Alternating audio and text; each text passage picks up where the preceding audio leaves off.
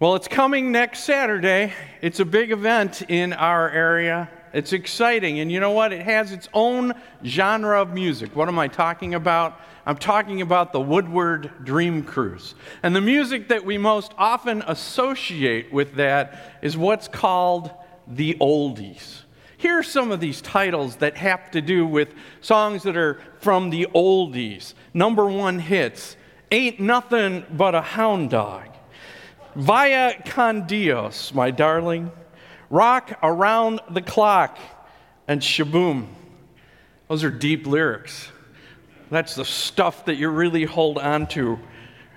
You know, I say that, oldies, but real oldies aren't just decades old, not even just centuries old. We're talking about some things that are millennial old. In fact, there was a hymn that comes from the 14th century BC in Egypt that was written by Pharaoh Akhenaten about 150 to 200 years before the exodus of Egypt. Akhenaten had created a monotheistic society around only one of the gods of Egypt. It was the sun god, Aten. And he wrote a hymn to Aten, which talks about how all things come from that God, the sun, and how all things live when the sun rises and die when the sun sets. I say that because Psalm 104, many scholars believe David is doing apologetics, meaning he is correcting those things from the past, especially that hymn to Aten by Akhenaten, when he talks about what the true God has done. When he looks at the Creator versus the creation, looks at God, the living God, versus the Son God. You know, it's a marvelous psalm, and I'd like you to open with it. Either look in your Bible in front of you or take out your connection, and let's look at some of those verses today. As David writes, inspired by the Holy Spirit, about the majesty and the wonder of our God. He opens with verses that have to do with lights and clouds and winds, things that are full of life and full of energy, but not by themselves, David says. They are full because of the one who is involved in them. That God rides on the winds of the world, and that clouds encompass him, and that light is his chariot. David wants us to see in those opening verses that the God we worship is indeed great and powerful and the author of all things. It's interesting also that in some of those opening verses, David is directly paralleling in his words the words that we would find in Genesis. For instance, David says this, he stretches out the heavens like a tent. He sets the earth on its foundations. You covered it with the watery depths as with a garment. The waters stood above the mountains. And now hear the opening verses to Genesis. In the beginning, God created the heavens and the earth. And now the earth was formless and empty, and darkness was over the surface of the deep, and the Spirit of God was hovering over the waters. David goes on, but at your rebuke the waters fled. At the sound of your thunder they took flight. You set a boundary they cannot cross. Never again will they cover the earth. And here Genesis. And God said, let the water under the sky be gathered to one place, and let the dry ground appear. And it was so. God called the dry ground land, and the gathered waters he called seas. And God saw that it was good. What an incredible picture David paints, the wonders of God and all that he has done. As he says, this is who we worship, not the sun god Aken. David goes on then to acknowledge our Creator as its bountiful provider in giving all things. He talks about what God has made and how he supplies in the next verses. He makes springs pour water into the ravines. They give water to all the beasts of the field. They quench their thirst. Birds of the sky nest. The land is satisfied by the fruit of his work. He makes grass grow for the cattle and plants for people to cultivate, bringing forth food from the earth. David paints for us a wealth, a wealth of abundance of God's creation, for all that God has created. He goes on from there to talk about the sun and the moon, those creations of God that He has set in order to keep rhythms for us of the seasons, of the days, of the hours. But they are there not to be worshiped. They are there for His creation, and that He has created those things. And then David comes upon verse 27 as he looks to God. And he says this, "All creatures look to you to give them their food at the proper time." All creatures look to you to give them their food at the proper time. And I want to ask the question this morning as we think about that verse. How often do we, in our lives, realize our need for God's provision? And I don't mean the extra things when we are praying for miracles of healings and God's intervention in our lives, but I mean the everyday things that we get up every morning and live our lives and go to bed. How often do we realize that it is God who provides those needs? I think, in fact, we don't. And Luther captures this very well in the following words on the screen. He says this, "God's wonderful works, which happen daily, are seldom considered. Not because they are not important, but because they happen so constantly and without interruption. Man is used to the miracle that God rules the world and upholds all creation. And because things daily happen, it seems insignificant. No one thinks it is worthwhile to meditate upon it or to regard it as God's wonderful work. And yet it is a greater wonder than when Christ fed 5,000 with 5 loaves and made wine from water."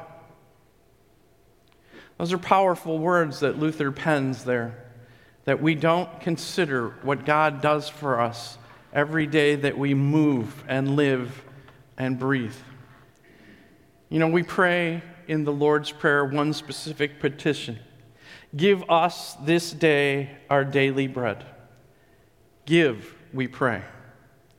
David is saying, and God does that. God does give. He gives us all that we need around us everywhere.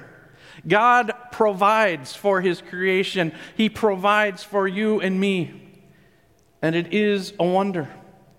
And David goes on to say that when you provide, he says, and when you give it to them, they gather it up. God gives us those provisions. They are available to us every day that we live, and they come from God. But there's something important when David says, and we gather it up. You see, God giving to us and providing for us is not supposed to be a labor-saving device for us. We, like all the creatures that God has created, are expected to participate in the provision that He has given us. We, like them, need to gather. You know, I don't know how many times you ever sit maybe on your back deck or somewhere else that you have a place just to look at nature, to watch the birds as they go about getting food and worms and seeds, to watch animals and squirrels as they gather nuts and bury them, and even insects and ants as they carry along the provisions that they find. They work all the time to eat what God has provided. But they do not expect that providing God would put the food into their mouths, and neither should we in our world. David says, when you open your hand, they are satisfied with good things. And that's a word I think that's hard for us to get our arms around. In the world that we live, in our society that values so much having more than being satisfied, desiring no more than what God provides. You know, again, looking at God's creation, looking at nature. So often I feel put to shame as I watch those birds and animals gather. There's no complaining on their part that there isn't enough. There's no dissatisfaction over what they find that it isn't exactly the right thing in their lives. And there's no desire on their part to build bigger barns, to store up those things that God has given. God opens his hand and provides, and they are satisfied with what he gives. And I think the problem is that we gather so much and store it up for ourselves that we stop looking to God as the provider of all things, because we've taken on his very role in our lives by storing it up, by taking it, by having such abundance. We no longer, as Luther says, look to God. We find it insignificant because we have it. We possess it. We don't look that it is God who has provided it. God designs and sustains and creates this world to provide enough food for all its creatures everywhere. And it is only because of man's greed and desire and selfishness that there is hunger in this world from those who have held on to things. In fact, St. Augustine says it very well in the following words: "Find out how much God has given you, and from it take what you need. The remainder which you do not need is needed by others. Those who keep what is over their need possess the goods that others need." How profound that is. To be people who are satisfied with what God gives us, because he does provide. He will not let his children go without. It is there in abundance in our world.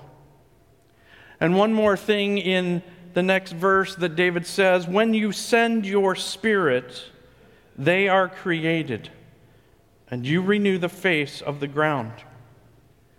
And I think also as we look at God's creation, it is important for us to have the realization that what we confess in the words of the Nicene Creed in that third article, when we say, "I believe in the Holy Spirit, the Lord and giver of life."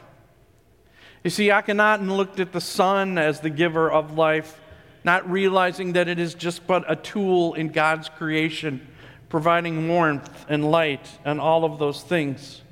And that life itself, all life, comes from God's Spirit. And his Spirit being here that he sends out upon the earth. And again, so often we look and we call it nature. We plant a seed and it grows. And we say it's because it has water and it has earth and it has sun. But what is it that sets a dormant seed that is dead into motion? What is it that science goes on and uses again and again as they clone and take cells? Maybe someday they'll get to the point where they'll create a cell structure and membrane on their own and not use something that exists. Maybe they'll be able to fill it with protons and neutrons and electrons, all those things that are needed. But will they be able to set it all in motion? And if they do, is that really life on a cosmic scale? Is that the life that God breathes into his creation by his Spirit, sustaining everything, creating everything, empowering everything? We live because the Spirit is among us. Things grow and renew in our world because the Spirit is in the world.